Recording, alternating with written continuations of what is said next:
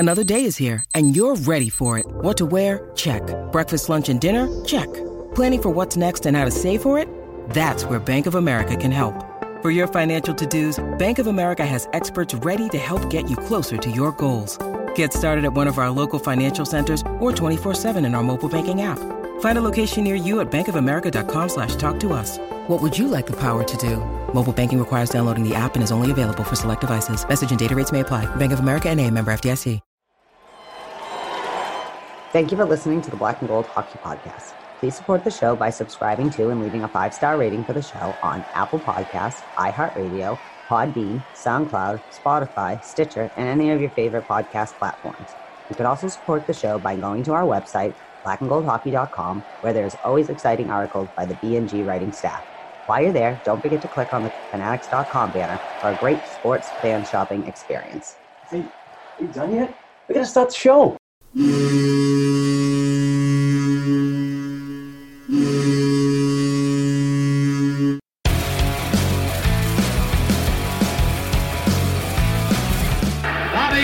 Behind the net to Sanderson, Orr! Bobby Orr! Orr from the Boston Bruins! 30 seconds left in the period. The Bruins are shorthanded. Ray Bourque. Ray Bourque from the face-off circle to the right of Reggie Whitman. Fired it down and Whitmore blew it. Did he ever? To Virgil on the drive, save, rebound, he's loose. Sagan kicks him loose. Bergeron scores! The Priest Bulls are on! With the point of the dagger in their throats, they rip it out of Toronto's hands and kill the beast! The Boston Bruins have won it after being 3 down in the third!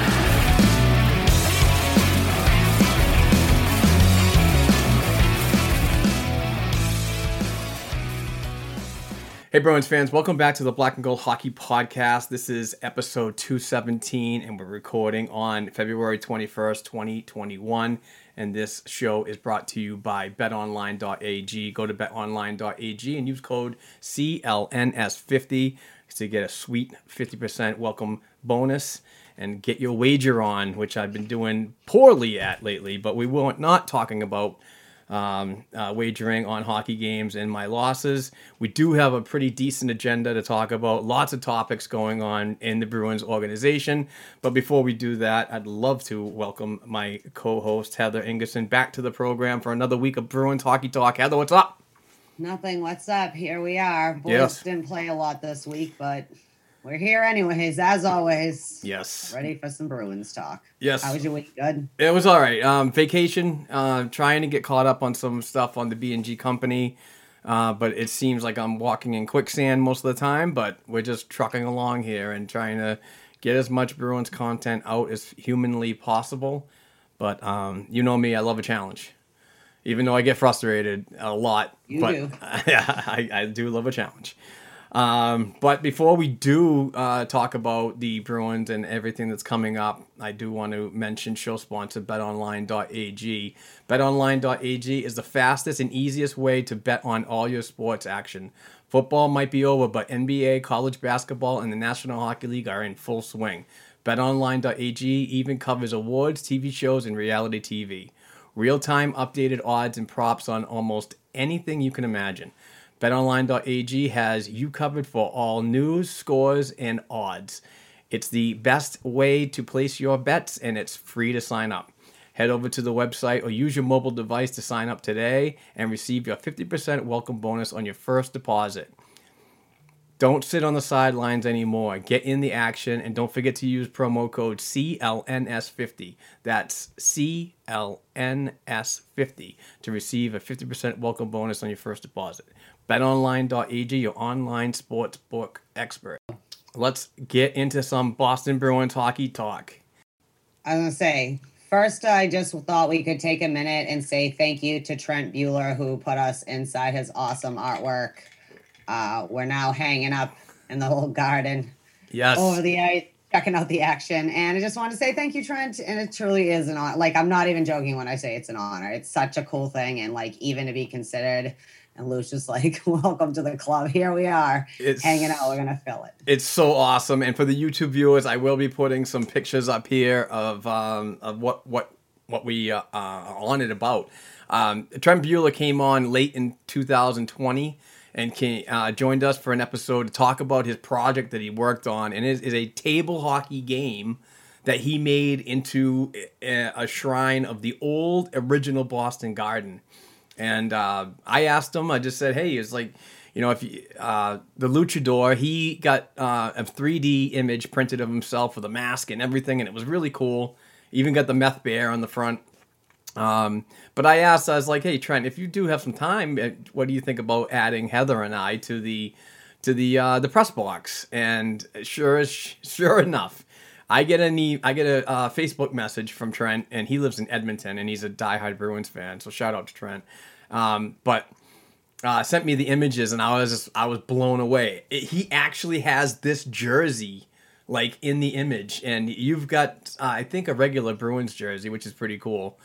But I got the gray beard and everything. It was pretty freaking awesome. But like I said, I'll post the pictures right here. But just want to really seriously thank Trent for that, because it's just awesome to be in the game that he built, but also like in memories of Fred Cusick and Derek Sanderson and Johnny Pearson and so on, and the whole media team from like back in the day of WSBK TV 38 when I was a kid. And so it really just put a smile on my face to see that we both made it to the media level of a Boston Garden. Yeah, that's what it just it really makes me feel like a kid. I know that sounds stupid. I'm supposed to be a grown up, but like, that's all I can think is WSBK TV 30.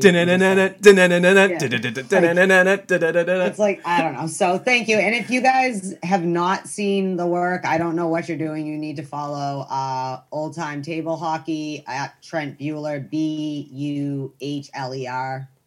In case you're used to like the movie, it's not spelled that way.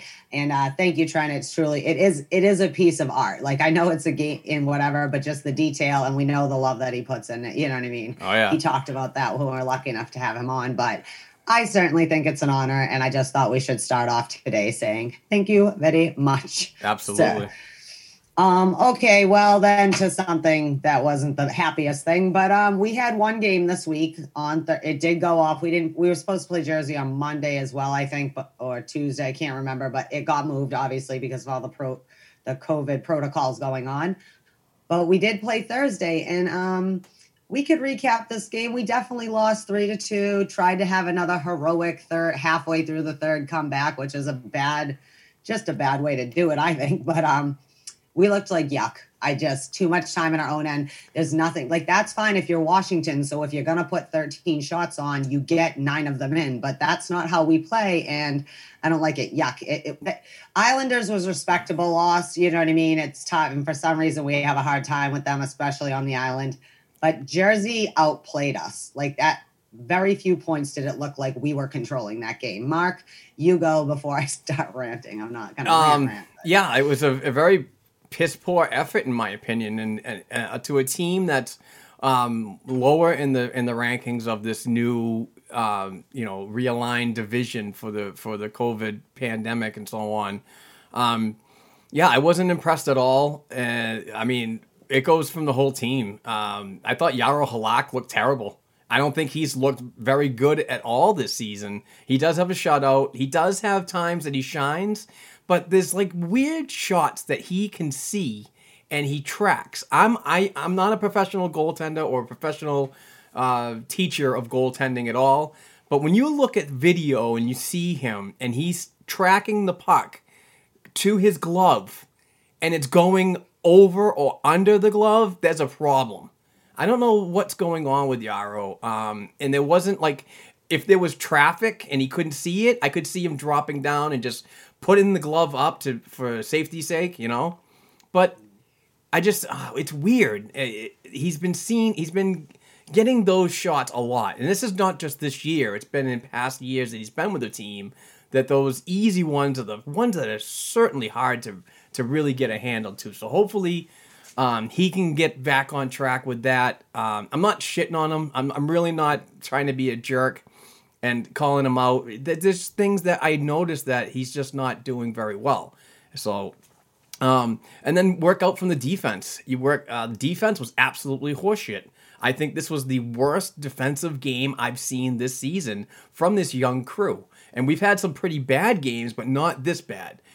Transition out, turnovers from John Moore, the time, like when they got the puck, it almost looked like they were so nervous they didn't know what to do with it. Desperation times created freaking really bad freaking desperation turnovers. And New Jersey, you're absolutely right. New Jersey absolutely brought it to them this game, and I was kind of disappointed because it just reminds me of the Bruins of the past, that they tend to play down to their opponents, and they certainly did that in this game. And we're going to see these teams more and more often, so they got to figure it out. And obviously that starts with a game this evening. We'll talk about that later. But overall, even the forwards, I just didn't think that they were on. They were really going too wide and not getting up the middle enough. It was just a real tough game to watch. And I know we're going to have these stinkers, but there's every point is valuable. And you look at the standings, and it's amazing to see who's pretty much on top right now. Is a team that I would never think that would be there. So. Well, I think the last time we played Jersey, they learned they can handle the Bruins, and I agree with you. This is we've had sloppy games or whatever. We have but Jersey came to play, and we looked like, I think that we talk about this all the time. It's like, so Halak's struggling a little, but his defense is not helping him out. Like, do you know what I mean? Like, yes, he owns what he owns, but just generally speaking, like, there was a lot of pressure on Halak for like a lot of minutes in that game. Not to do like a lot, but really, I'm like, get out. I think I even tweeted something like, Mama Bear hates that, because the more you're not in their end, the more they're likely to win this game on you, because I don't know. I don't like that two of the two goals are both power play goals again. Still struggling on that.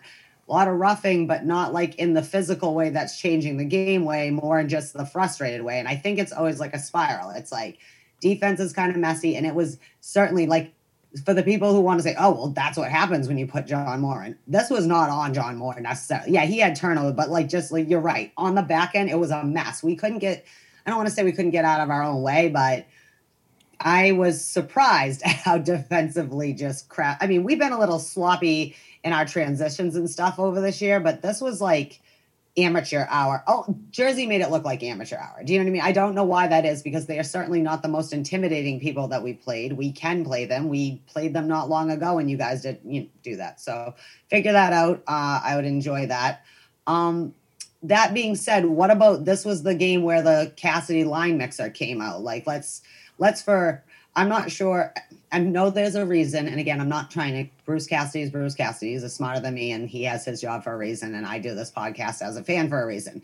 But it seems to me when things start going a little south, we always bring out the line mixer and just start bouncing people around. I don't want to say for no rhyme or reason, because I would like to hope that Cassidy is doing it with some kind of reason. But yeah, what do you think about the blender lines? Do you think it was helpful, or do you think it didn't really matter just within the game, or do you think it hurt them, like it was made it worse? Well, there's a lot to unpack there, Heather, to be honest. And when the line mixes happen, it's because Cassidy wants to create secondary scoring and try to do that. Obviously, that didn't happen in this game. He's probably going to flirt with this idea a lot more often in a condensed 56 game season. But I'm not going to call it that line. I hate that name now. It's absolutely ridiculous. Do not call the perfection line the perfection line anymore, because they're not perfect. They have weaknesses. And to break up that line, it's a little rough to think about. But I do understand the meaning, and having Krejci out and so on, it just creates opportunities for other people. So, yeah, I'm not a fan of his line mixing, but again, he's got to flirt with something, because you have to find consistency somewhere. And if you don't change your lines once in a while, you're never going to know what you actually have. It's kind of pretty bad wording to say, but I'm not a fan of him moving anything around. I don't know. I'm kind of dumbfounded on that whole thing. I think that I agree with you that you have to shake it up a little bit sometimes, but I feel like that's what happens when you've played a little bit of bad hockey with whatever's happened, like your traditional lineup or how you field it. I don't feel it's necessary after one loss to the Islanders or whatever. And yeah, we've struggled at times, but we've been winning. And, I think you have to have a good balance of when to pull it out or when to just kind of let it struggle for a game or two and let it work itself out. Because I think sometimes you can risk people are nervous to build chemistry because people are saying that a little bit about Charlie Coyle. Is he struggling a little because he keeps having a rotator? I mean, I didn't put that on here. We can certainly discuss that kind of generally, but it just makes me nervous when that happens. Now who knows what the lineup's really going to look like tonight because we've had some things happen. But one good thing that happened though is Jake DeBrusk scored his first goal, got that off his back. That's really kind of my question. Jake I think looked good his couple games back. The rest was good for him. I think he understands he needs a spot. It kind of annoys me again and I understand it's partly out of necessity that now after all this time making him play the left wing, now he's got to be the right winger. Certain players I think that maybe are still coming up on their spot should be the ones that have to adapt more than he does as you have trained him to be on your left side. Specifically, or at least that's the direction you've really used him. But do you think that that's going to be good for Jake? Do you think it'll help him relax a little? Because I feel like he is the kind of player, he wants to get that goal so bad to help his team, but it sometimes just stops him in his own head, like McAvoy a little bit sometimes. You could definitely see that he's so intense and he wants to get that monkey off of his back. You can see it on the bench when they mic'd him up for the Behind the B episode recently that I think was dropped either this week or something. But he's just like, I want to celebrate. Our line is celebrating tonight. And it's just, you could see the passion. You could see that he's fully involved in trying to be better and wherever he plays. Because he's kind of that journeyman up and down the lineup, the top three lines lately. And that's probably because of Bruce wanting to create some kind of creativity with him and new line mates to get him going. But it's good to see him finally get the monkey off the back. And I hope it continues. It starts a fire under his ass because this is a big year. I still continue, and I know I've said this in the past, that this is still a big year for Jake DeBrusk as an evaluation. He signed a 2-year bridge deal, and I believe that if this year does not work out for him and expectations aren't met from coaching staff and management, that there's an opportunity that you could move a player like this to address another need for the fact that he's got one more year of negotiation that can be done with another NHL franchise, the one that the Bruins might be trading with. But on the other hand, I'm a fence guy. You guys know that. On the other hand, if he does really good, then you want to keep him involved. But tread lightly on this one because this I'm not saying that they're going to suck anytime soon. Hopefully not tonight or anytime soon. But, if things don't get turned around like the way the season started, I mean, it didn't start off on the great foot, but it took only a couple of games to them get back involved into a run that led him to the top of the Atlantic Division. But if they start to slide, this could be a time for Sweeney to really address a certain need. And I think the panic button is hovering over right now. Not crazy, but something could happen. And if something happens, and he is young enough that would attract another team, and obviously that extra year of negotiation on another team could possibly have a better turnout for his NHL success. But I'm still a Jake DeBrusk fan. I want him in the lineup, but I want him to be doing much better, but I also know that he can be a leverage piece in any trade deal. Yeah, I think DeBrusk, even when he struggles, is a valuable piece of this team. So I agree with that one way or another, whether it's to increase his own trade value. I just don't want DeBrusk to, if he gets traded, it can't be for nothing. He is a major bargaining chip that you have because he is still young and he has shown moments of, what he can be. I think Jake's biggest issue is his consistency. It's not what he can do. It's him doing it consistently, but he's still young. 27-year-old Jake DeBrusk could look totally different than 24-year-old Jake DeBrusk with a little bit more time. And I think it's funny he calls himself Slim. Did you see that? It's like, come on, Slim. Focus. Me up. He's like your friend's fun little brother that's just like kind of a goober, but like in on the joke, but is also like, you know what I mean? Yeah. I just like him. I didn't mean to say it that way, but you do know what I mean on that front. That being said, I think Cassidy summed it up in a few of his quotes of kind of how I felt about this game before we talk about David Krejci going out 6 minutes in or whatever. We tend to overpass a little bit. Yeah, you think, coach? And he said something else, something like we weren't willing to do what you had to go and get the puck. So I ask you, are we starting to see... Oh, by the way, Jake DeBrusk was a beauty of an unassisted goal. I just props to Jake for the first one being a, highlight reel type one. But do you think the Bruins are falling back into some old habits, the overpassing, as much as we want to pretend? Because, Richie and some people have had some points that we didn't expect to help with the secondary scoring problems that we had. But I feel like maybe we're falling a little bit too much back on that power play, which the same people are key on, but still isn't solving our 5-on-5 or secondary scoring. Do you see the old habits starting to come back, and can they be broken? I do. I bring it back to you playing down to a certain team's level. And as I look right now on the league-wide, the New Jersey Devils are 26th in the league, and the Boston Bruins are currently 5th. That's a league outlook. So I'd expected that team to be the Bruins to be a lot better than they did in this game. But I also was very concerned with Cassidy's comments in his press conference after. So this is the tweet that I got from Joe Haggerty that I was not completely thrilled about. Bruce Cassidy, I just thought that they were winning the races and winning the one-on-one puck battles. I kind of disagree on that.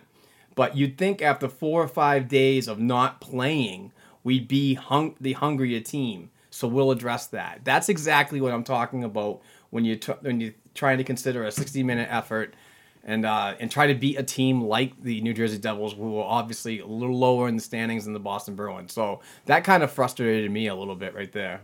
Yes, ultimately it is on the players. But like I used to say with Coach Claude, he can't go out and skate for them, though. Like they're professionals and they have to do their job. But I also think that we've got a lot of injury going on. We've got the line mixer out and a lot of other factors that probably did not help the poor effort that happened. They can be hungrier, but it also is probably hard to get up for these games. So yeah, you'll address that, but are you going to address it in figuring out how to get the motivation going? Because there might be long stretches of downtime in the COVID world and the COVID season. We've been very lucky.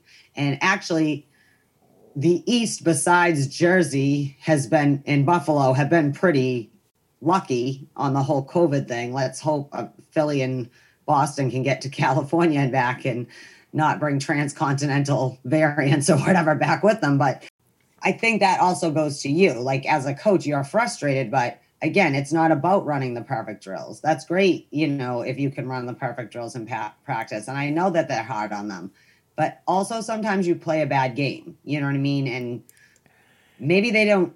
I just mean, when you played like shit. Like I know when I used to dance or play soccer, like if I wasn't playing well, I knew I wasn't playing well. If we walked off the stage at competition, we knew how well it went by how it felt it went. And maybe let Bergeron work it out. It comes down to execution.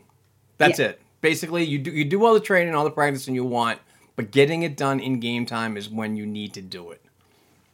Too much drills maybe and not enough scrimmage kind of situation. There you go. Yeah. Or, it's just hard because it's not like they can, in other times you might practice against BU or BC, or something fun that's beneficial for the younger guys to hang, but you can't even do things like that anymore. They can't even hang out together.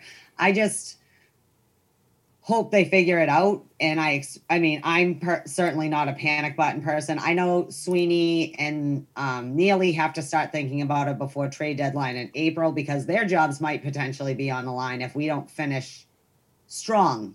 Like, no, I don't think as constructed we're winning a cup, but there is no reason, again, we shouldn't dominate, the situation. That being said, I know David Krejci hasn't scored a goal yet, but he does still have 10 assists this season, and now he's got a lower body injury. I love the NBA. I prefer when you just tell me he broke his femur. Every other sport does it. Why can hockey not? Anyways, he has a lower body injury. There was no update before they went. We do know that him and Miller did not travel to Tahoe. We'll talk about Tahoe in a few.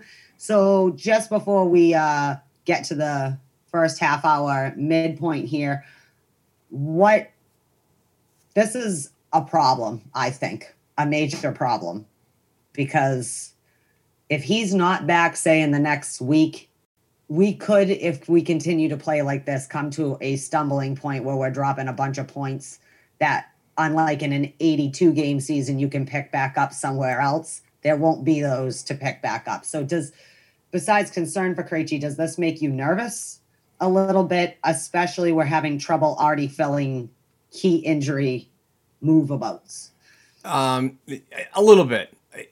David Krejci is a very valued member of this Boston Bruins organization. I don't care what many say. He doesn't get the goals, and he doesn't. He makes so much money that he's not producing. Blah blah blah. He's producing. He's doing what he can.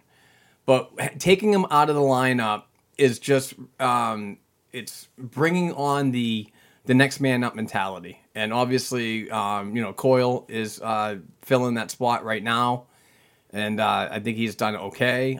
We'll talk about him later on. I just want to see how this team responds to an injury or somebody being out like David Krejci and these plug and plays that are coming in from the taxi squad and so on, and how they come in and make an impact to the game. But if it goes more than a week or more than 2 weeks, this could be a definite concern and a panic pusher to address a certain need. But we'll see. I mean, we got to go day by day right now with the information that we're getting on the injury. And I know it's so cliche to say upper body, lower body, but I think that protects the player also, because if he comes back at 80% and can still play and be somewhat effective, another player can't take liberties on a lower body or like attack a knee or whatever. You know what I'm saying? All right. Well, you know what? I think I'm going to, if you don't mind, take a pause right now and talk about Blue Chew that we love so much here. We love hockey. Our listeners love hockey. We also know that people love sex. They love great sex. And when they get the opportunity, they want it to be the best that it can, right? But sometimes, maybe, gentlemen, maybe you're in bed and in your head you're going for the overtime goal. You're buzzing like the cup's on the line, but you don't even get a shot off. You get the game loser, but that's okay. You can fix this. Let me tell you about Blue Chew. Blue Chew is the first chewable with the same active ingredients as Viagra and Cialis. You can take it anytime, day or night, even on an empty stomach, so you're ready whenever the opportunity arises. It's prescribed online by licensed physicians, and you don't have to go to the doctors or wait in line. It's even cheaper than a pharmacy, and they ship it to you in discreet packaging, so there's no awkwardness, and you don't even have to leave the house. Blue Chew is the fast and easy way to enhance your confidence in bed where it counts. And Black and Gold listeners, if you go to bluechew.com, that's blue like the color, and put in the promo code Black and Gold, all 3 words, all caps, you will get your order for free. You just pay $5 for shipping and handling. That's right. So go to bluechew.com, put in Black and Gold, all caps, and you will get the shipment in for free. All you got to do is pay $5 for shipping and handling. So the next time that you're going for the game winner in bed, maybe you can hit the netting so hard you properly pop the Gatorade bottle up off the top. Thank you. Let's get back to the hockey, Mark. Yes. Yes. If anybody needs some Blue Chew, it's the Boston Bruins right now. Yes, I would appreciate they need if to they finish. took a They need to collective finish. Blue Chew. Yeah, that's true. They are having a hard time finishing a lot. concerns me. I don't like that. I like boys who can finish, boys. I'm just saying.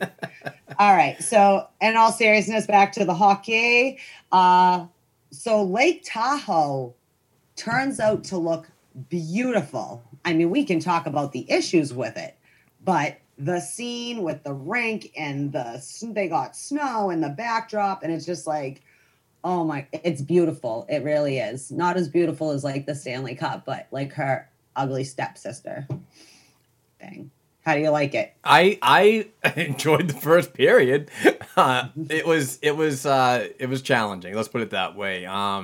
They are playing. I believe Lake Tahoe is technically located even above Denver, Colorado, which is the Mile High City, correct? Yes. So you're closer to the sun, and it happens. I mean, but the backlash of people, and I'm not going to mention names or anything like that, but people were like all excited about it. And then all of a sudden the ice conditions happened and then they hated it. They just flipped on everything. How could the league do this? This is such a joke. This is embarrassing. This issue of ice and sunlight has only happened one time in 30 outdoor games. Come on, folks. Let's not toss this into the barrel, this idea into the barrel just because of a minor problem, and hopefully that minor problem doesn't go into tonight's game where we'll talk about that. But I liked the scenery. You're right next to the lake. There were people out there in boats. It was funny still that so many people were believing that they could play the game on the lake itself. I was just like, I don't even think that freezes. I think it looked really awesome, but I can understand how it is that no one accounted for putting a hockey rink in the mountains in the winter, because I mean, we're New Englanders. When you drive, there's snow glare, there's things like that. I think Darren Dreger put out something like, that's why I don't paint lines in my backyard rink. Okay, like I'm sure it was like a joke, but at the same time, okay, that's but this is the NHL. They can't not have face-offs and stuff, Yeah. But I think I can see that little bit of frustration, like no one considered what would happen with all the snow glare and everything. Tuukka, I had seen a quote that he had texted the other goalies, and they said it's not, which I can imagine. It's just white, solid white, probably from the goalie's perspective. But you couldn't get much closer to the lake than that if you were going to play at the lake. Yeah. I wasn't sure how much of the lake you could actually see. I figured you'd see the mountains and stuff and still be pretty, but it looks very beautiful. That being said, I am pissed off that the Bruins game is now on at 7 p.m. tonight on NBCSN instead of on regular NBC, therefore doing exactly what we always talk about. And I understand the mothership probably was like, we're not pushing whatever repeat we're playing, which seems stupid. You'd think you'd want fresh content. Americans love sports, and right now we're in between football and baseball seasons, so all you have is hockey and basketball. Really, I mean, and soccer starting up and stuff, but still.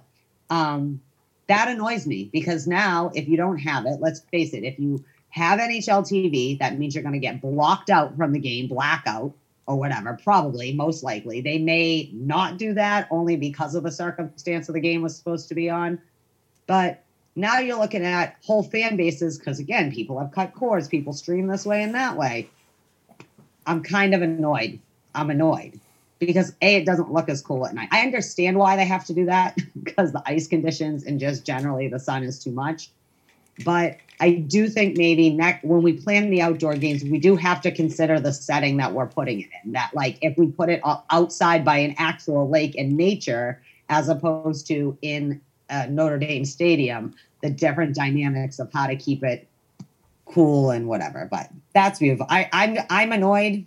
I'm annoyed. Do you think it's a big deal, though, that the Philly and Boston aren't going to get to practice on the ice? That was because of the conditions Snow, before. yes. They had snow that night, and they canceled the practice. But practice did go at a local rink that day. So they did get there to stretch their legs, get some training in to prepare themselves for the game tonight. But I do understand where you're coming from, Heather. And, ice that's covered is different from ice that's out in nature. So Practicing on that could have been if they could do it, would have been the way to go, because you learn where your ice weaknesses are and so on. I mean, hopefully it's not that bad. That was bad. I mean, when you see a referee just gliding along doing like 1 mile an hour and trips toe picks, or a player, it's just that was bad. And I could see the fans' frustration with that too. But I just don't want to toss the whole outdoor game idea because of one time out of 30 that it might have failed a little bit. So. Yeah. There's been, I mean, you're definitely going to have different ice outside. Everybody knows that. You're at the mercy of Mother Nature. I do think like maybe the sun factor wasn't quite, they probably just hoped they'd get a cloudy day. It's winter. You know what I mean? It should be overcast, some clouds up in there. And then it was a nice, clear, beautiful day. But I don't think we should throw out outdoor rings. I do agree with the narrative that maybe we have overdone, like, they're not as special or as they were, because they started with like, we did it one time and now we had 2 different ones, and now we got the heritage, and now maybe a little too much. Or if we're going to do that, make it like outdoor hockey rink in North America and let every team play maybe a home and an away game, like a home and home series versus someone close to them, and each have that when fans can get back, and just maybe one weekend, make it a North America hockey weekend. And while that, everyone gets in on a piece of the action and the money. It doesn't have to necessarily be the fan fest of the Winter Classic with like the carnivals and all that, but each city could make it their own and what they wanted to do. And also, go ahead. I know that on Hockey Night in Canada last night with Chris Johnson and Elliot Friedman, Chris Johnson actually brought up that the NHL is still interested in holding a game at Lake Louise. But the thing is Lake Louise is a protected environment per the country of Canada. And what we call national parks here, I'm not sure what they call them up in Canada, but having an event like that, you're not allowed to have any advertising going on because it's country protected. Public. Well, it's government protected, but probably with the promotion of thing is probably because it's considered right. Everyone's. It's all of Canada's, so they can't be benefiting from public whatever. Yeah, they got a lot of work to do on that aspect, but he seems to think that there's some good friggin' dialogue going on into next year. I don't believe these games are going to stop. It's big for the league. I mean, this is big for national TV, and to be honest with you, I actually really liked it without the fans. I like it in this type of environment because you're closer to the rink itself. I think the camera angles are much closer, and you're not drowned out by all the noise. You can actually hear these guys talking to each other. You can hear the chunkiness of the ice and them cutting in and so on. So it's kind of very cool to just have it there without anybody around. But the league does make a ton of money with fans in the stands too. So I mean, I get it from both aspects, but if it's going to be out in a natural environment, I want as little disturbance to the natural environment. So, like, if they could have a game at Lake Louise, I absolutely don't want people up there tromping and, like, we leave a big enough footprint when we do an event like that somewhere. But I just wish we talk about this all the time, and hopefully this is something they can remedy with the new contracts, for television going forward. But certain things should be on the big, like, had it been planned a little better, or not blaming anybody, just like things happen. You know what I mean? I'm not putting blame on anyone. We could have already had this game scheduled to start at 8:00 on Sunday night on NBC. Things like that, where you're going to get a bigger audience anyways. But we talk about this all the time. They missed their opportunity to blow this, even though it's a regional sport. We have a national, big enough, the same amount of teams as football, baseball, whatever, but they don't market to the general public. So you have to have the right streaming app and be in the right market or you're going to get blocked. Like, that's annoying. Yeah. It's annoying. Yeah, absolutely right. The NHL does a terrible job at marketing their product, in my opinion. Which is weird because you hear, like, sometimes, I don't know, like, I know NHL, they have a few podcasts that they have, like, marketers on, people in the league and the vice presidents of this and that and GMs and everyone. And they sound like they have all these great ideas that can help drag hockey into 2021. Yeah.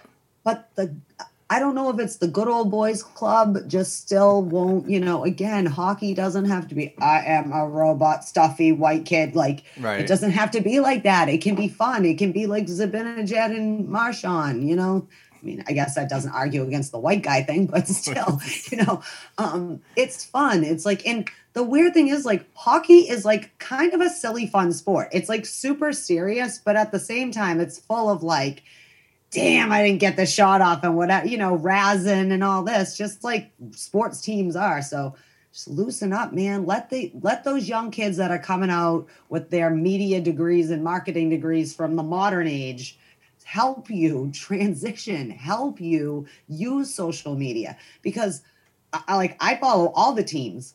The NHL isn't even good at marketing their own stuff on, like, they are just printing stuff out to the hockey fans that are going to follow them anywhere. They're not really growing themselves over social media, but some of the teams are brilliant at social media. I swear, I want to be best friends with the Carolina Hurricanes. I haven't liked them even when I was a kid and they were the Hartford Whalers, but no, that's just something I think they should going forward. I just didn't know if it was a big deal. My only thing with them practicing outside was just, like you said, it's different ice to kind of get a feel for it. So hopefully they can get some good warm-ups, and not just that in Philly too. Get out there tonight and hopefully it stays go. But that being said, Krejci and Miller stayed home and Eero Vakanainen and Stanika got called back up. What say you, Mr. Prospect, young guys? Plug them in, play them, see what they can do. Good opportunity if they do get in the lineup. Are we already at that part of the agenda for prospect talk? No, this is just generally about traveling for a Tahoe. It's just an extension. Yeah. So just what do you think, Euro? Studs coming back up. They're plugging in for Miller's getting rest. I thought Stanika did okay in his rehab stint down in Providence, and that's exactly what it is. It is a rehab stint because he's still injured. There's some games that I've been watching that he looks like he's still hurt, but he's playing through it, which gives a lot of heart, but it also gives me a lot of concern about his addition to this lineup, and if he was actually the better player or the best player to consider.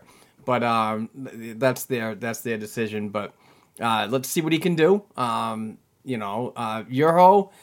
wasn't completely thrilled with his game last year. I still think he took a step back in his development. That might have been injury related to his concussion the year before. But this year, I'm seeing a different Urho Vakanainen, more involved in the play, aggressive in his transition out of the zone, and the young Providence Bruins defense just continues to amaze me. So, not a shocker that he would get the call over some younger guys. Obviously, there's a little bit of seniority there, but I think he's going to fit in the lineup really good. Hopefully he does well, because this is a big year for him and his development and moving forward, because I still believe that the Bruins will try the best to get rid of John Moore. And I'm not saying that because I hate the guy, but I'm saying it that they need to relieve that cap space, because if the cap is not going up and it's going to stay flat for another 2 years, having John Moore in the lineup or on the roster is not doing you any justice right now. And I think if Moore is out, I think Vakanainen could easily slide in there with some roster availability with departures coming up next year. Who knows what's going to happen with Kevin Miller, John Moore, so it remains to be seen. But I'm excited to see these two kids get in a big stage like this. It's you got to bring it. You got to really show that you can be relied on when you get a recall, or if you play so well The problem of getting you out of the lineup is not a bad thing either. But it remains to be seen on how he does. But hopefully they do well. Yeah, and it should be mentioned that Philadelphia is still missing. Well, Sean Couturier was already injured. I got that. But yeah, Philly does also still. Do you have the list? I can't remember. I know. I do have the list. I took me. a screenshot of it, and yeah. Yeah, so they have a few people that are still on the COVID list that did not travel. All right, I got it right here. So the COVID protocol for the Philadelphia Flyers is defenseman Justin Braun, forward Claude Giroux, forward Jakub Voracek, forward Oscar Lindblom. I think he's a forward. Scott Lawton and Travis Konechny. So that's some pretty powerful folks that are not going to be in that Philadelphia lineup. This is an opportunity for the Boston Bruins to really take advantage of this, and hopefully they do, because I hate to say this, but you're pretty much playing half of an NHL, half of an AHL team. I mean, to be honest with you, that's the way it looks right now. But do you want me to read the lineups? Yeah, if you want to, real quick. All right, Run so the stone for Tahoe. We got 15 minutes before our mid-break. So the top line is going to be Bergeron, Marchand, Pasternak. We know that. Nick Ritchie's on the left side. Charlie Coyle is centering the second line with Craig Smith on the right. Anders Bjork is on the left. Jack Studnicka slides into the third center spot, alongside Jake DeBrusk, who's moved to the right side. So that's going to be an interesting third line. I'll take that any day. Sean Corrali on the fourth line, centering left wing Trent Frederick and right wing Chris Wagner. The defensive pairings are Jeremy Lauzon and Charlie McAvoy. Urho Vakanainen and Brandon Carlo are the second pairing. Third pairing is a little bit of a woo. Let's see what happens here. But John Moore and Connor Clifton. Tuukka Rask in net. So, well, I mean, that should be fun. Yeah, I like the addition of Cliffy Hockey back into it. I think he's been playing well the more time he gets, and he's got something to prove, because I think him in the flip flop thing with Brad Marchand was absolutely friggin' hilarious. This is what Brad Marchand does when he is bored, is he chirps his teammates and everyone. He just is on social media scrolling like, what witty dude, thing. last night was amazing. Oh my God. He was all over everybody. He's crazy. Yeah, so you're right. It's kind of a half a Philly team, half a Boston team in various stages right now. But yeah, definitely those are some big names to be out of your lineup, and they've already been without. I mean, I'm surprised Philly has survived this well. I mean, they lost a major piece, Selke winner, actually. And we're missing some pieces. Go ahead. What did you want to say? Go ahead. Speaking of that, the Kevin Miller out of the lineup is not injury related, and it's not COVID related. I think this is important to mention. It did come out yesterday in a press conference from Bruce Cassidy and members of the staff that Kevin Miller is a load management. So he's not injured, but they wanted to make sure that knee is not getting overworked, which makes absolute sense and so on. So just to kind of throw in a little nugget there about him being injured, because that's what I thought too, but it's not that. It's just a load management thing. And kind of the timing's weird that they would put him out on a week off. You think that they would have done that sooner or later, and then had him ready for a big stage game like this. But who knows? But just wanted to throw that in there. They might have given him a little bit more time because Grizz is out and stuff like that on the back end. So maybe just Miller was feeling okay, but maybe now he's. I mean, we don't know. He didn't. It's been said it's for maintenance, but he could have very well tweak something a little, and it's just more sit back and rest, because they do have so much more time. We do not play again until Thursday. Then we got the back-to-back. So I guess this is a good time. It stinks because Miller won't be able to play outside again, and maybe miss that cool opportunity. But at the same time, I think he's trying to at least play all 50, 55 games or whatever from here out. This is a good time. I think we have time. And then after the break, we'll go into upcoming action and your prospects / Yeah, we got about 10 minutes before we talk about. Right. So this is a good time now that you've read the lines out, I think, to insert this one, which really wasn't a topic, but it's always a general discussion. What is going on with Charlie Coyle? He's only got 4 points. Is it his wingers? Is it something going on with him? Is he battling a little bit of an injury? Is he in his own head? He's looking. I don't want to say the Charlie Coyle that you weren't on board for that came here. I don't want to put it that badly, but he does not look right. So now that he is our second line center with new wingers again, but technically Richie was one of his old wingers, right? So this year, and Smith. So really he's with them. So it's like the line is kind of back together that had been before, but just generally, how do you know what's going on with Coyle? Do you have any inkling? Is he going to be okay on the other side? Because I like Charlie Coyle, and I think he's been played since he's gotten here the way that I think that he could play. Like people are saying, like with Richie, he found a home and now he's playing better. That was Coyle, I think, when he got here. But now I'm starting to see a little old Coyle. Like you might as well put him on the right wing. Sorry, that's my Coyle bit. You go.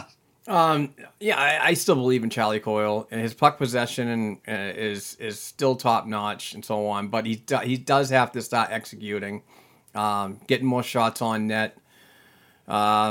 I don't want to see him go through the struggles that he went through in Minnesota, which is kind of what I'm seeing like now, and one of the reasons why I was not happy about the trade. But obviously, when I got to see Charlie play more, I was more bought in. I know from several people that I talked to, either Minnesota Wild fans or Minnesota Wild media in the past, that he is very hard on himself. He's a perfectionist. He wants to do the best that he can, but most of the time, some of these people that I talked to said that is his biggest problem. Is he's thinking too much, trying to do too much, and trying to be a part too much. That it's over. He's putting an overburden on himself and his skill set. So hopefully he can snap out of it. I know he's not one of these goal scorers that's going to put up 30 or 40, but you still, a player like that, you would still like to see 15, 20, 30 assists. A 55-point season is not out of the realm for a player like him. But no, I mean, he's got to get back on board no matter what when it comes to point totals. But also, I mean, just goes along with more secondary scoring problems that we're having. Secondary scoring was a little better at the beginning of the year, but then it started to come back to we're a one-line team, and that can't happen, especially in this short and condensed season, especially in a playoff series. You have to rely on more members of this team and not just the top three to get your offensive going. I hope Coyle gets it back together, because it's not even just the points he can produce. He's that player, like when Sean Corrali's on, that just kind of is like, come on, guys, and gets it going. It not necessarily with getting like McAvoy and Frederick and them get chippy when they get a thing and they get it going that way. But Coyle's kind of the follow the leader. Come on, boys, we're gonna get on the board, and hopefully that'll trigger everyone else. And I feel like he's just got something, little of his pep in his step seems to be off. And maybe that is, if he's in his own head, he's a perfectionist, struggling a little bit. Maybe it's just the situation. I mean, like we talked about, the team has kind of taken a step back defensively. But we're going to need you, especially if Krejci, this isn't just a week. Yeah, but like you said, it might be it might not even be him. It might be the revolving door of his wingers, because on both sides of him, left and right, he's seen a mix of different players on game occasions. It almost seems like there's no consistency on that line. So, I mean, that could be a fact that, if you can't create chemistry and you're not doing it with the support of players that you have, and playing game by game with the same teammates, I still believe that you're not going to be doing as good. But you're still professional. You still have to produce and try the best that you can as an individual when you put into a lineup that Bruce Cassidy puts together. So let's see what happens. It turns out, Charlie Coyle, you really are the new David Krejci. Oh, geez. You too will have to shun the burden of never looking right and left, mostly right for Krejci. Since DeBrusque came, mostly right. Yeah. But again, can do great things, but being asked to be a miracle worker at times is also a little ridiculous. You don't leave anyone there, or this is 2 trade deadlines in which Krejci got a winger that he can't even play with because they're injured or gone or COVID or whatever the heck is gone on. So congratulations, Charlie Coyle. You really may be the future second line center of the Boston Bruins. Near to have the same wingers for more than a week or two before something happens and they have to be moved around. Yeah, that's going to be a bummer. Also, this goes back to, it's not a downgrade on Charlie, but I love him as the third. The third line is, we have one of the best. That's one of the best depth lines, I think, that we could possibly come up with without going in. I mean, we spent a little with Craig Smith, but without going and acquiring at least another Craig Smith for the other side.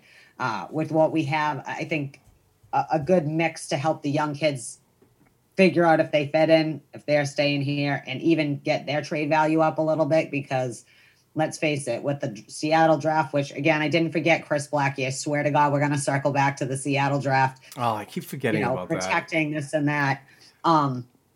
But, yeah, I was just wondering what's up with Coyle. We have a few more minutes before break time. So what do you think is going to happen at the Tahoe game? You think we're going to win? We never even did I'm hoping so. Like I said before, all these points are so valuable in this season. So, yeah, I do want to see them win. It's going to be interesting to see the workload of these younger kids that are coming in, like the Jackson Nico. We've seen him a couple times in the lineup this year before he got injured. Urho playing his first game in well over a year. So he's been down to Providence working hard and trying to get it done, trying to round out his game. I want to see a big win, but I really hope that the ice conditions are good enough to get this thing going. It will be late enough at night that I think that it'll be fine, because I did stay up and watch at least 10 minutes of the game last night, and the ice conditions seemed to be much better, favorable when the sun was not around. So. And that was an exciting game in the replays that I watched this morning. I'm only laughing because that's how the playoffs were, the beginning of the playoffs last summer, where it was this game's starting at 11 tonight because it had to get pushed back. That's a hard start for the players, right? You get 13 minutes in or whatever. But I agree. Hopefully we can take advantage of Philly not being quite Philly, constructed wise. And hopefully Euro has that's a big pairing. Brandon Carlo and Euro Vakanainen.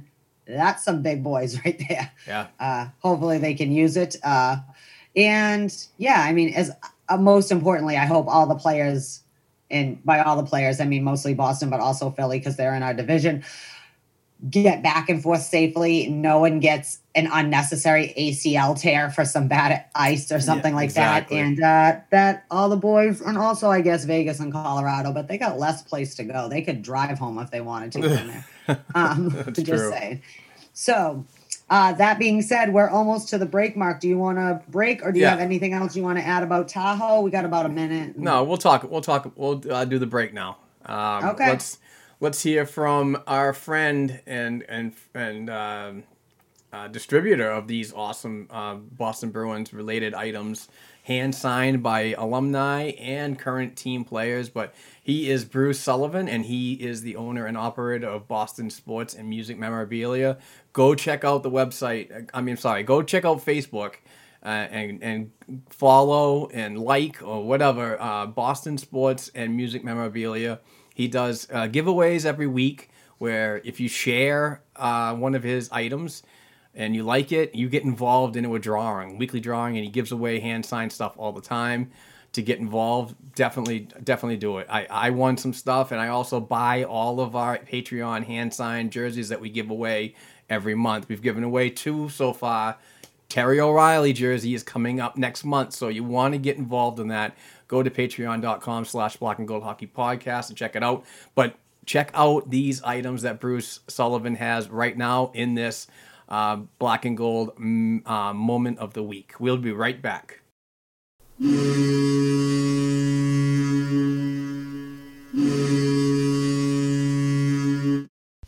Hello, Bruins fans. This is Bruce Sullivan from Boston Sports and Music Memorabilia with our Black and Gold Memorabilia Moment of the Week.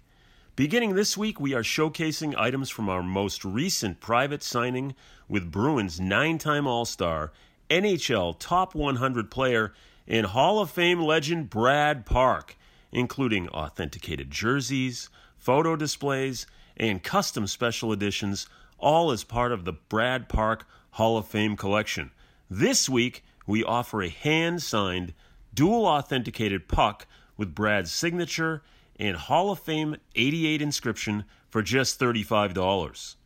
We are also showcasing a Terry O'Reilly 16x20 Boston Beatdown autograph special edition with dual authentication, custom framing, matting, and oversized 11x14 photo for just $109. For more information on our dozens of Bruins hand-signed pieces and your chance to win free memorabilia each week, check us out at our Facebook page, Boston Sports and Music Memorabilia, or email me directly at bostonsportsandmusic@gmail.com. And be sure to tune in each week right here to the Black and Gold Hockey Podcast. Let's go!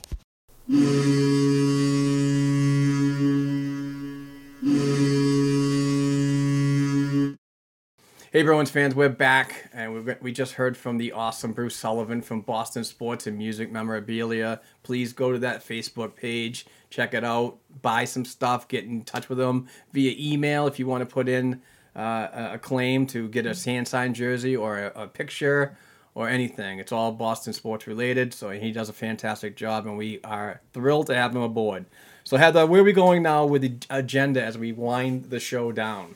Yes. So before we get into the upcoming action and such and get through the last few topics we have here, I just wanted to mention, I know I've kind of been slacking on milestone updates, but something to watch, and you'll probably hear this maybe later tonight or after the Tahoe game, but Brad Marchand may be scoring his 300th goal today if Marshy does Marshy things. It could be his 300th and maybe even his 303rd goal. Who knows? Whatever he does, what he does. But that's just something to keep a watch on for those of you who do have NBCSN and will be around at 7:30 or just generally. All right, so we have 3 games upcoming this week. We're playing the Islanders again on Thursday at the Island again. They've got 17 points. 17 games played, 19 points. They're 8-6-3. They're 4-0-1 at home, so they play really well at home.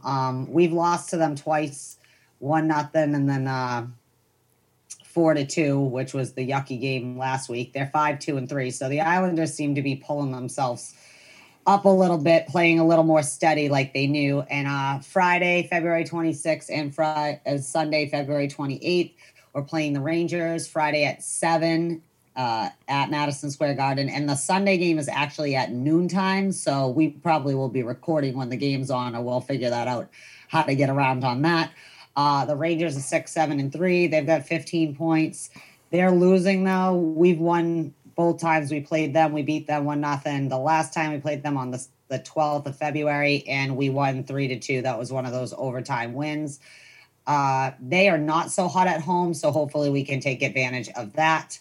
And that will be the upcoming games as we continue to play the same teams ad nauseum over and over again for this entire season.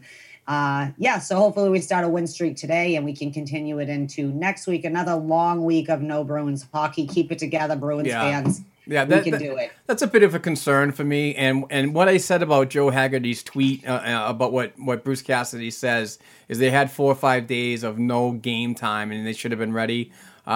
These mild stretches of days without Boston Bruins hockey have got to be you have to be attentive and be prepared, because obviously the Islanders they're not messing around when these two play each other, and the Rangers, they're a beatable team, and we have been able to take care of them throughout the season so far, but these are also teams that I keep saying that they're lower in the standings, that they could always be that stinker.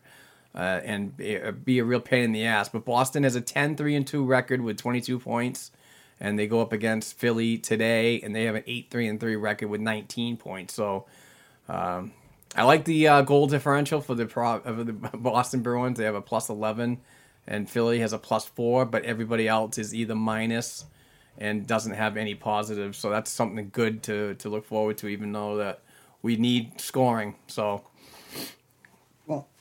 All the goals are being scored in the Canadian Scotia North Division or whatever. No so that's really it.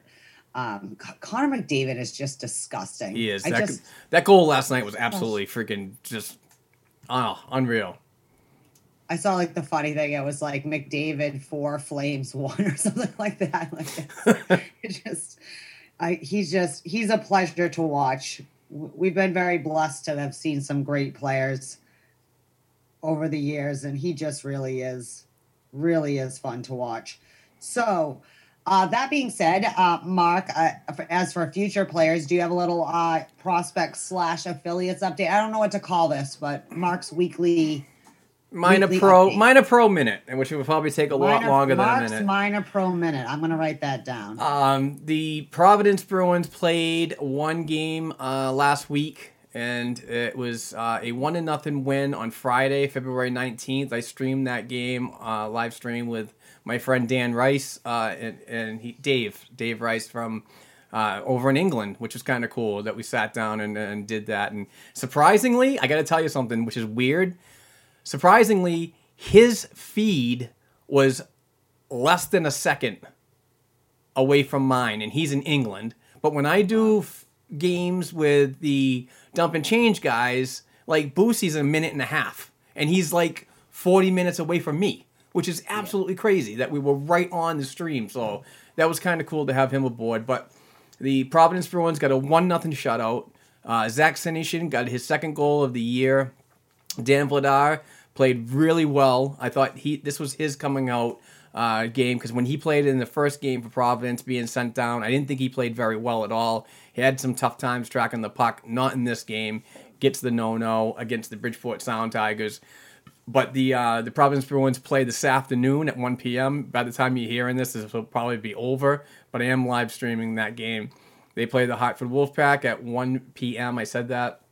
And the rest of the week, they play Thursday, February 25th against Bridgeport, and they play Saturday, the 27th, to round out the month of February against the Hartford Wolfpack. So let's get to some stats to give you guys an update. Jakub Lauko has played in 4 games. He's got 5 points. That's 1 goal, 4 assists, and 5 points, and he has been really good so far this season. Zach Senyshyn's got 2 1-3 numbers in 4 games. Cameron Hughes has been playing well. He's got 1 goal, 2 assists, 3 points. Jack O'Shan, the defenseman, which I really like, him paired with Brady Lyle. I mean, this pairing is the third pairing, and I kind of think it's almost the better pairing. Call me crazy. But no, there's some good things that are happening. Oscar Steen's been playing well. Cooper Zek's been just a truck. That guy's unbelievable. Robert Lantoshi's been playing well.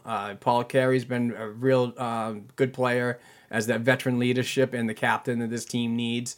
Samuel Asselin has just been unbelievable, flying all over the place. This kid is absolutely on fire.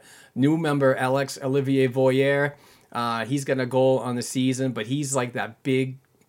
He reminds me of a bigger Marchand that just gets in your face and just that... He's like a big power forward, and I think he's been playing well, so...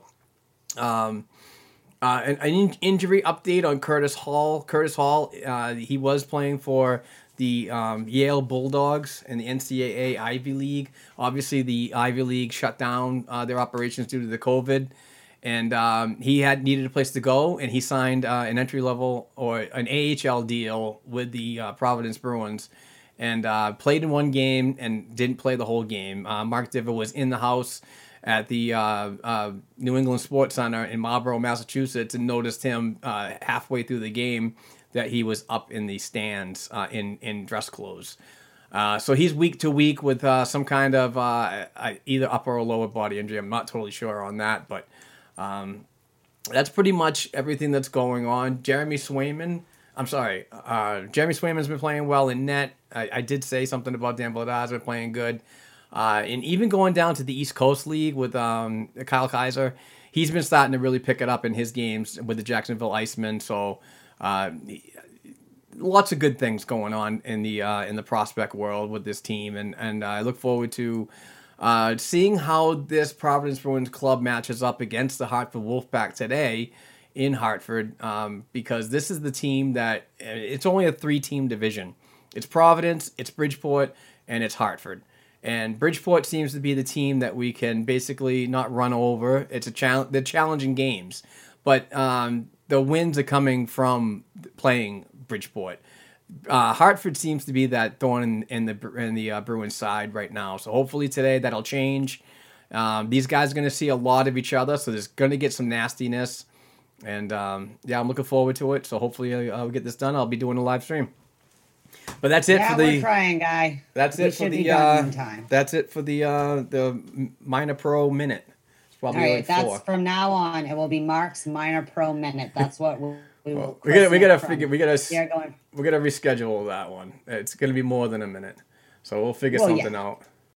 I just wanted to mention, if anyone else is, maybe you've seen it out there. If not, go look up a picture. So Bauer did like special edition skates for its Black History Month, obviously, in the United States at least, and they are like special edition. And there's a few players wearing them. I know Patrick Kane had his on the other day, I saw, but they are Willie O'Ree, and it's got like all the inspirational kind of quotes that go along with these kind of things. But they are gorgeous. They are absolutely gorgeous. What a great idea to promote. I mean, you see in other leagues all sorts of like, for different causes or different themes or, hashtags or whatever to get publication for it. And I think that's really nice. Willie O'Ree, obviously, we know that it was just the anniversary not that long ago of him playing his first NHL game.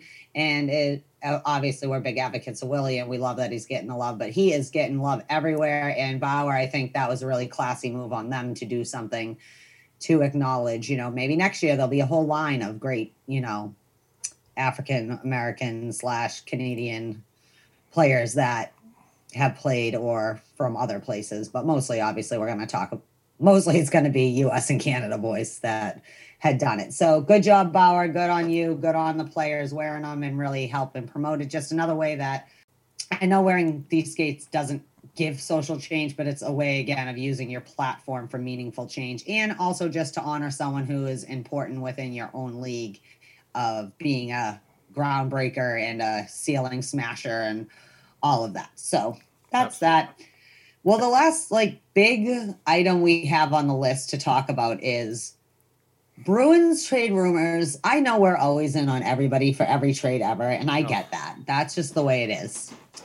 But this week, we have reached the pinnacle. People on YouTube, this is where Inga Rant's going to probably start. It was proposed by, it all started with a Belcher report. And Evan Marinofsky had tweeted the Belcher report. Then he got blamed as if it was his crazy idea, these crazy rumors. Oh, I know.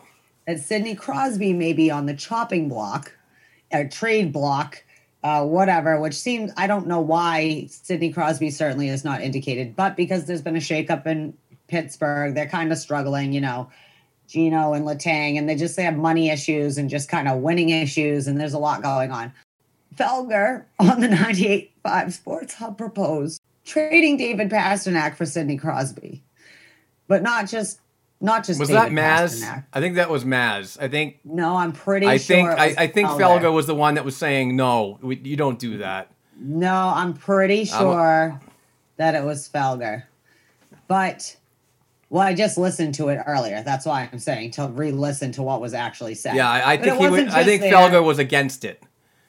So it was on all of the ones though they talked about it. Now, I have to say, Toucher and Rich is very reasonable. They are the one spot besides the Sports Hub Hockey Show or listening to Judd and Bob before the games that you're going to really hear hockey talk, because it's always Patriot season on 98.5 Sports Hub, or Brady season. Like, go away. Brady doesn't even live here anymore. I'm not saying never talk about him, but when there's basketball and hockey going on, most of your 4 hours should not be spent on the Patriots quarterback situation. Just saying.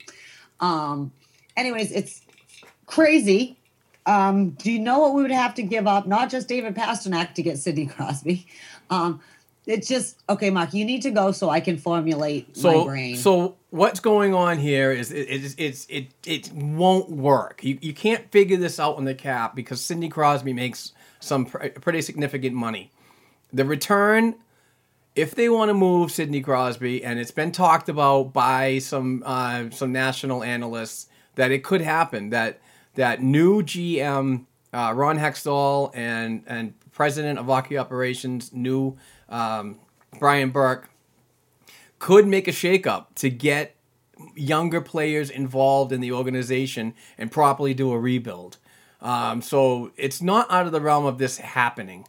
But when it comes to the Boston Bruins, it's way too much of a price to pay. Yes, Sidney Crosby is still a good player, but he's not the player that he was when he was younger. He's aging. We get it. But the thing is like the Boston Bruins are in a transition period where they're trying to move in younger members while some departing members are going to be happening in the near future. You want to build on your youth. So my thing is, this is only an idea to address the winning now and screw the future. Because if you do that, you'd be giving away so much. You're taking steps back in your development, and you need to replenish your prospect pool. You need to get a first-round pick this year and not give it away. These first-round picks are just being thrown away. I mean, yes, we needed to get rid of that $6 million for David Backes on the books, but I don't think it was necessary that a first-round pick had to be involved.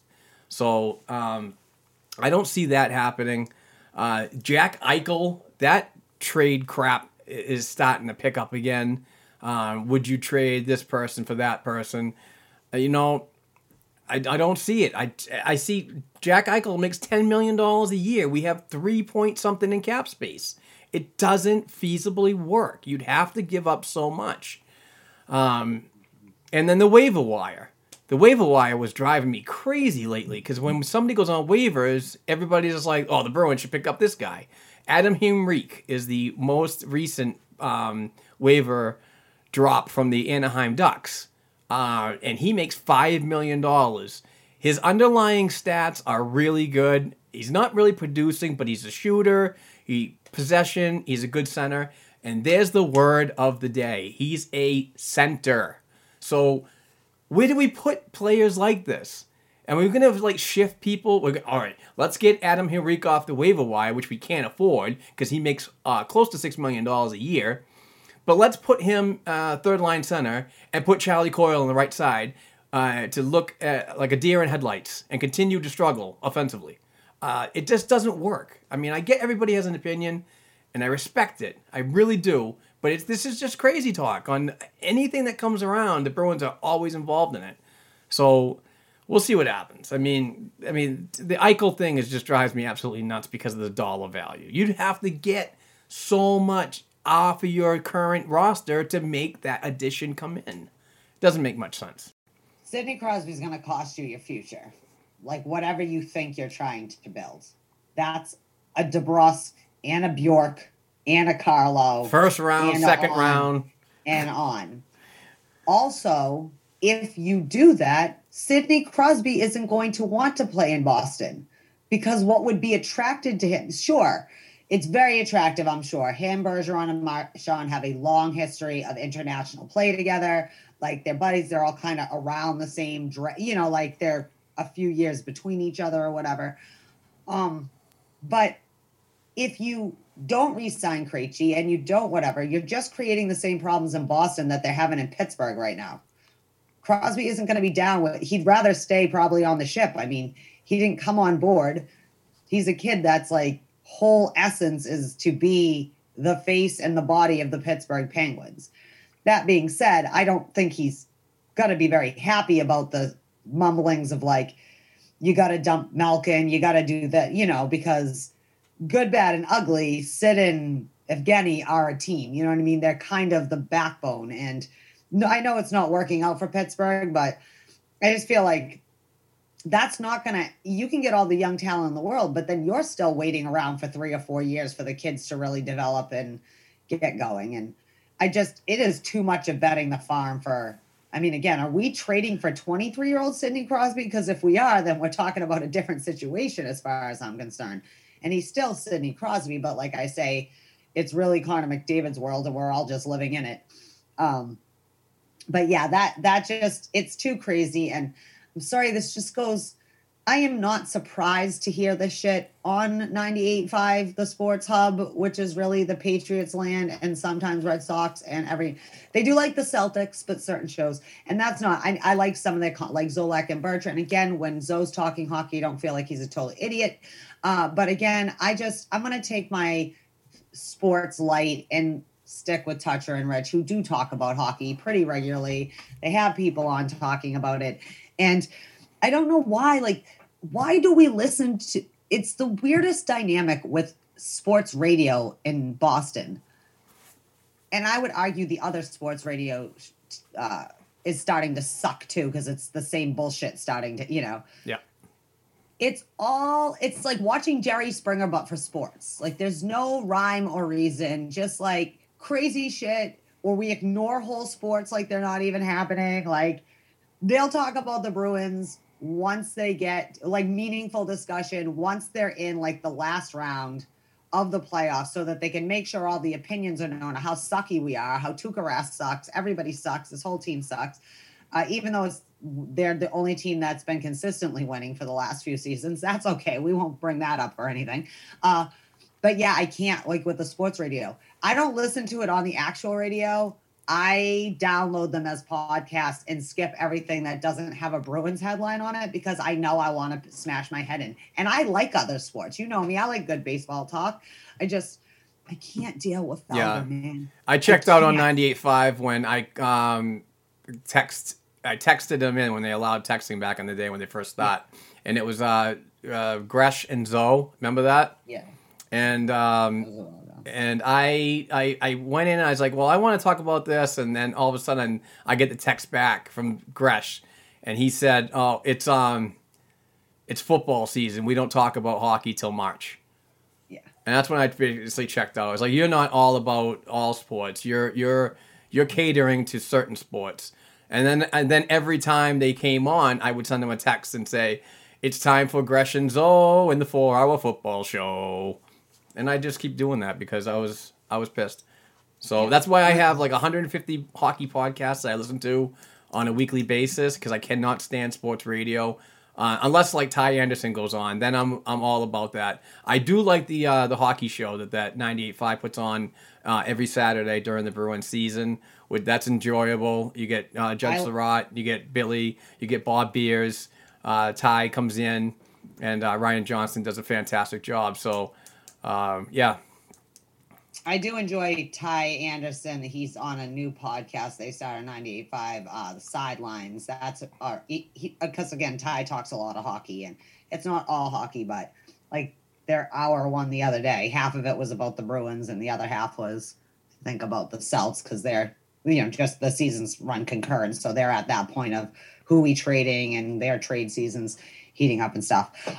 Yeah, but that's just fucking crazy. Okay. I can't, like, no one is trading David Pastrnak for Sidney Crosby. No one is also, we're not trading. We would have to trade, if we kept Pastrnak, we would have to trade half of the rest of the team with term. Yeah. Like, that's what Brian Burke's going to want. Brian Burke doesn't play. Like, he's a very, very, he's been out of the game for like, in the last decade, but he's been in the game. He's been covering it. He's been on Sportsnet or whatever.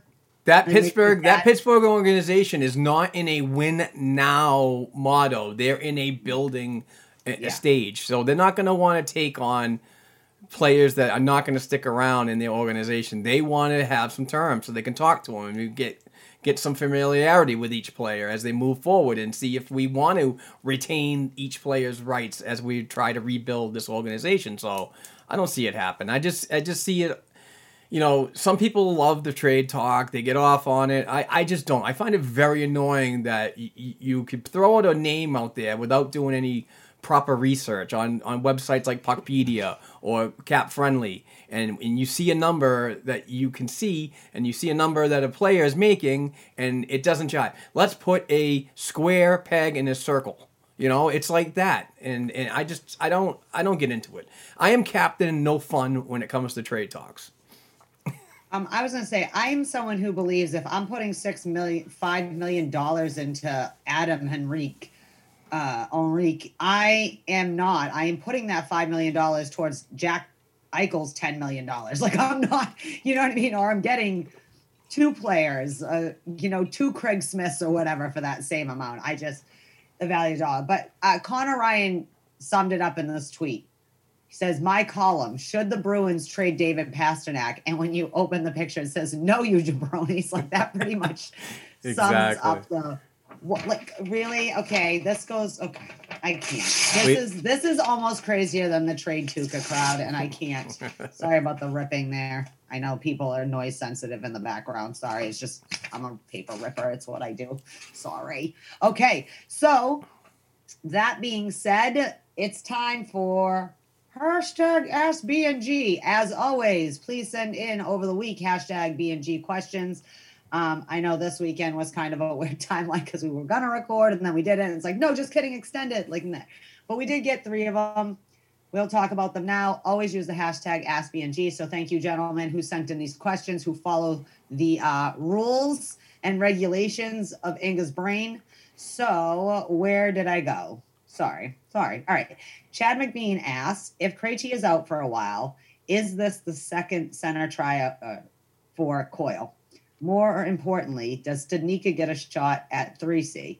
Still impressed by the young D and Miller. Do they need to upgrade, though? How good is Richie? So obviously that's yeah. Coyle. Talk Coyle. I think this is going to be good because you do want to see what Charlie Coyle can do minus David Krejci in this Boston Bruins lineup in the future, because Krejci's obviously on his last year of his deal, so you want to get an idea of his future with a higher ranking up the top 6. So I think it's going to be important for him to take advantage of all the opportunities he has on that second line to try to help create secondary scoring, whether he putting the puck in his net himself or dishing it off to a line mate. But yeah, I mean, this is the next one. I mean, Coyle is on term. He's got I don't know how many more years, but he's got a few. So, and with departures, you're going to see him rise up the lineup. So there's no better time to evaluate and actually see what you have in him right now. So great question from Chad McVean. By the way, Chad, thank you so much for all the retweets and mentioning our show with your poker programs as well. I find those very entertaining. But I also appreciate the reach that you continue to do, trying to get our show out there. So thank you. What do you think about the flip side of this? Yes, thank you, Chad. It makes me happy. It's always one of the first Monday tweets you see, Happy Monday. He's really good about that stuff. But about the young D and Miller, do we still need to upgrade? I think yes. I think we still need someone else on that back end. That's just me personally. Again, nothing against, but if that New Jersey game is any indication of what happens when things get sloppy. I will say something that I wanted to talk about when the trade rumors. Nashville Predators defenseman Matthias Lindholm has been is a really good defenseman, and I mean he comes at a decent cap number, which I don't have available right now, but he plays on the left side and so on. So he's been gaining some traction on some things. I think Pierre LeBrun wrote an article in The Athletic about Boston possibly being one of the top teams that could inquire about him and get him. So it it's going to be interesting because David Poyle pretty much came out, or somebody in said that there's 3 members of that organization that are untouchable, and one of them was Pecorine, which I thought was weird. Guy's coming down to the end of his career, and Ryan Johansson, and then somebody else. I don't know who it was, but pretty much anybody else on that roster is available to move if the price is right. So there's another one. It's like, how much more do you need to give up to get a defenseman like this, and how many steps back can you take? I don't know, but I mean, any addition to the lineup is good, but it also puts into a retrospect that when you come on to the Seattle draft, another defenseman coming in is a defenseman that you're going to have to unprotect, which would be Brandon Carlo. It could be Charlie McAvoy. I know that's not going to happen, but these scenarios can come up. Yeah, and it all depends, too, on term, whose term, how young are they, first-time RFAs, did they get, there's like a whole thing on that. But that being said, though, let's continue with the defense. Northern Lights Sports asked us, thank you, said, good morning. With injuries, lack of scoring, and experience on defense, who should the Bruins be targeting in a trade, say, for defense? Have a great show and enjoy your Sunday. I still think we need someone like, I know like Sammy Vatanen hasn't been playing quite himself this year. He seems to be getting it together a little, but a player like that, that's very versatile on the back end, but has some real experience. He's not too old, but he's not too young, has some playoff experience, can play either side of the defensive pairing with like kind of seamless. He's been very important to Carolina over the years back there.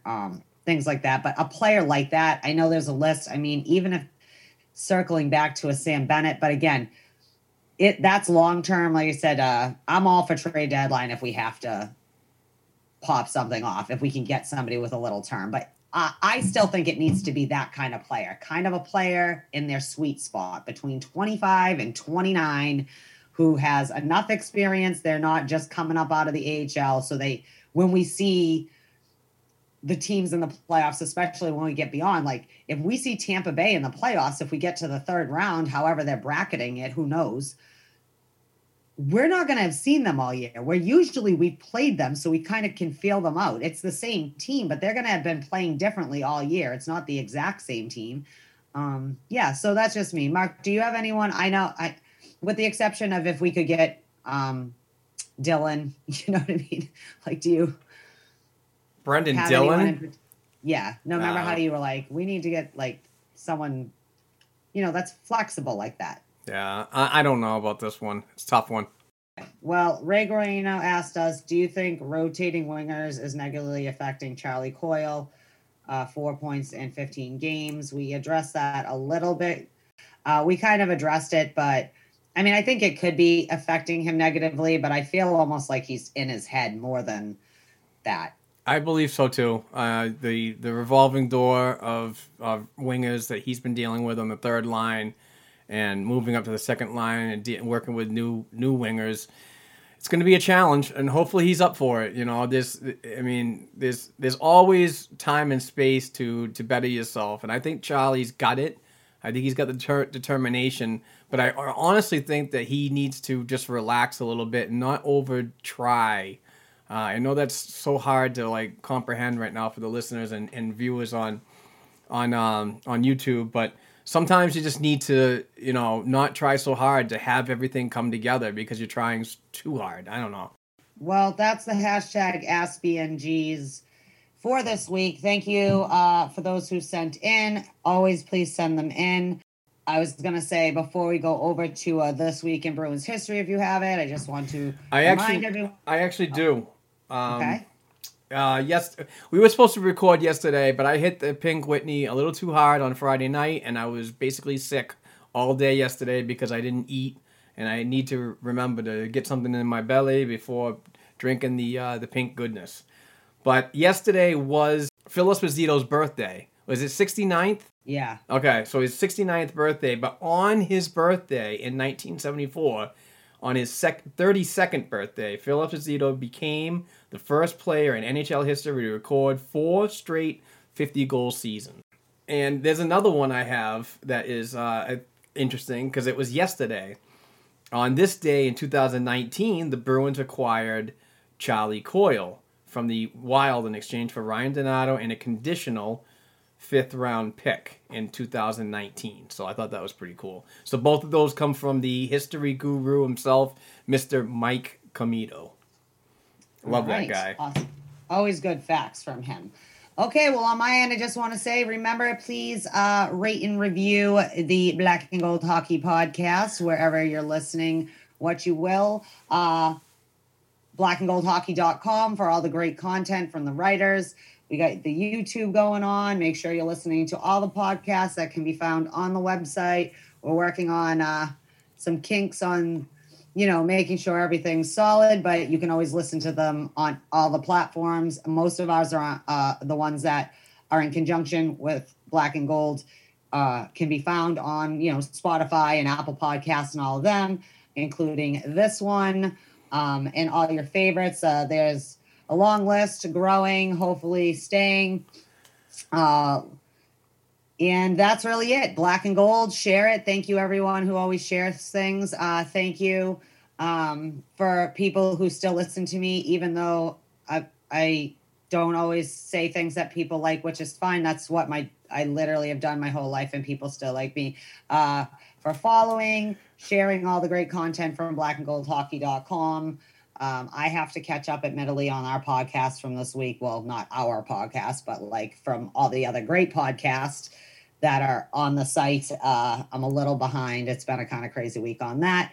But and here's to hoping the Bruins figure out their power play and not just rely on the power play. So good luck, boys. In Philadelphia, Gritty and Blaze have been hanging out, playing some snow games out there. Yeah. Gritty creeps me out. I just can't. Don't forget that every Tuesday evening I get together with the Dump and Change boys, Jared and Nick, and we do our live stream, talking, have a couple of drinks, and just sit there and talk about what's going on in Bruins Nation the week prior and the week ahead. So tune in for that. That is on YouTube and several areas of Facebook and Periscope/Twitter. So check that out. Patreon, please, if you're listening, please donate $1 per episode to get involved in our Patreon giveaways. That is at patreon.com/Black and Gold Hockey Podcast. We give away a Bruins item once a week. Every time we record, we give away a Bruins item, but we give away a hand-signed jersey once a month, and we have a great list. I just got 3 jerseys in this week. One is Phil Esposito hand-signed jersey. The other is a Johnny Busick hand-signed jersey. And the other one is a Rick Middleton hand-signed number 16 jersey. And we also have other jerseys that we're going to be giving away throughout the year. So I have jerseys up to September, I believe. So we're looking good, in good shape. But to keep this thing going and to keep the giveaways going, I take half of the money and put it towards B&G stuff. And then I take the other half and I roll it over to buy more prizes. So it's just $1 per episode, and you could spend up to $6. It's a very minimal cost, but we would certainly appreciate the help. And in turn, give it back to you guys, because you guys are the best financial supporters, and we really appreciate everybody. But this week's winner is so funny. Slapshot Sweethearts, Shannon Walsh.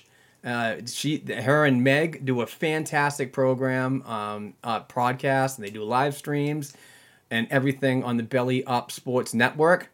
She signed up today and won.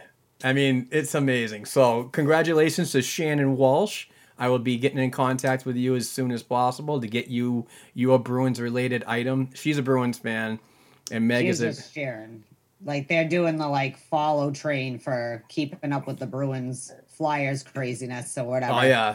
So thanks for always mentioning us in your thing. I need to be better at knowing how to do those kind of things and, adding in. I always heart things like that, but I will try to get more in. But so thank you. I literally, that was weird when you just said her name and I was just reading something from them. So no, because we love the sweethearts. Before we started recording and I was setting up the studio here, I looked at my email and she signed up to be a Patreon. I was like, oh, that's very cool. I really appreciate that, and everybody, obviously. But it was it was even stranger that I freaking put all the names up in the wheel of freaking winner, and bam, she won. So she's like literally the first ever winner we've had that signed up in one day and still won the same day. So congratulations to Shannon. I'll get you your Bruins item out there soon. She's a diehard Bruins fan from the Boston area, but I believe living down in the DC metro. So with that being said, I have to get ready for a live stream of the Providence Bruins Hartford Wolfpack game. So, yeah, wow. That'd be awesome.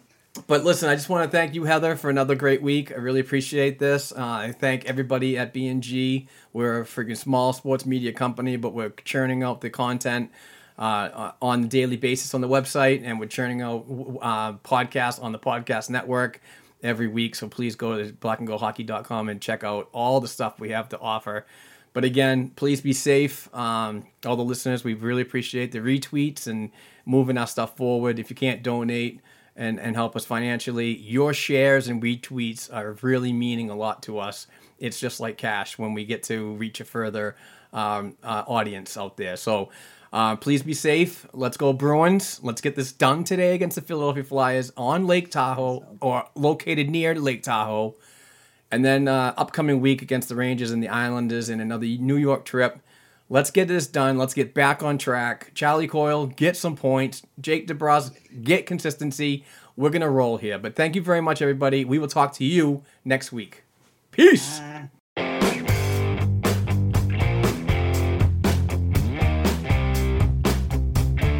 Thanks again for listening to and supporting the Black and Gold Hockey Podcast. Please share the show with your friends and family, and don't forget to subscribe to and leave a 5-star rating for the show on your favorite podcast platforms such as Apple Podcasts, iHeartRadio, Spotify, and SoundCloud. Between shows, help us keep the Bruins talk going by visiting our website, blackandgoldhockey.com, by sending an email to blackandgoldhockeyblog@gmail.com, and by following the show on Twitter @blackandgoldpod. Peace out.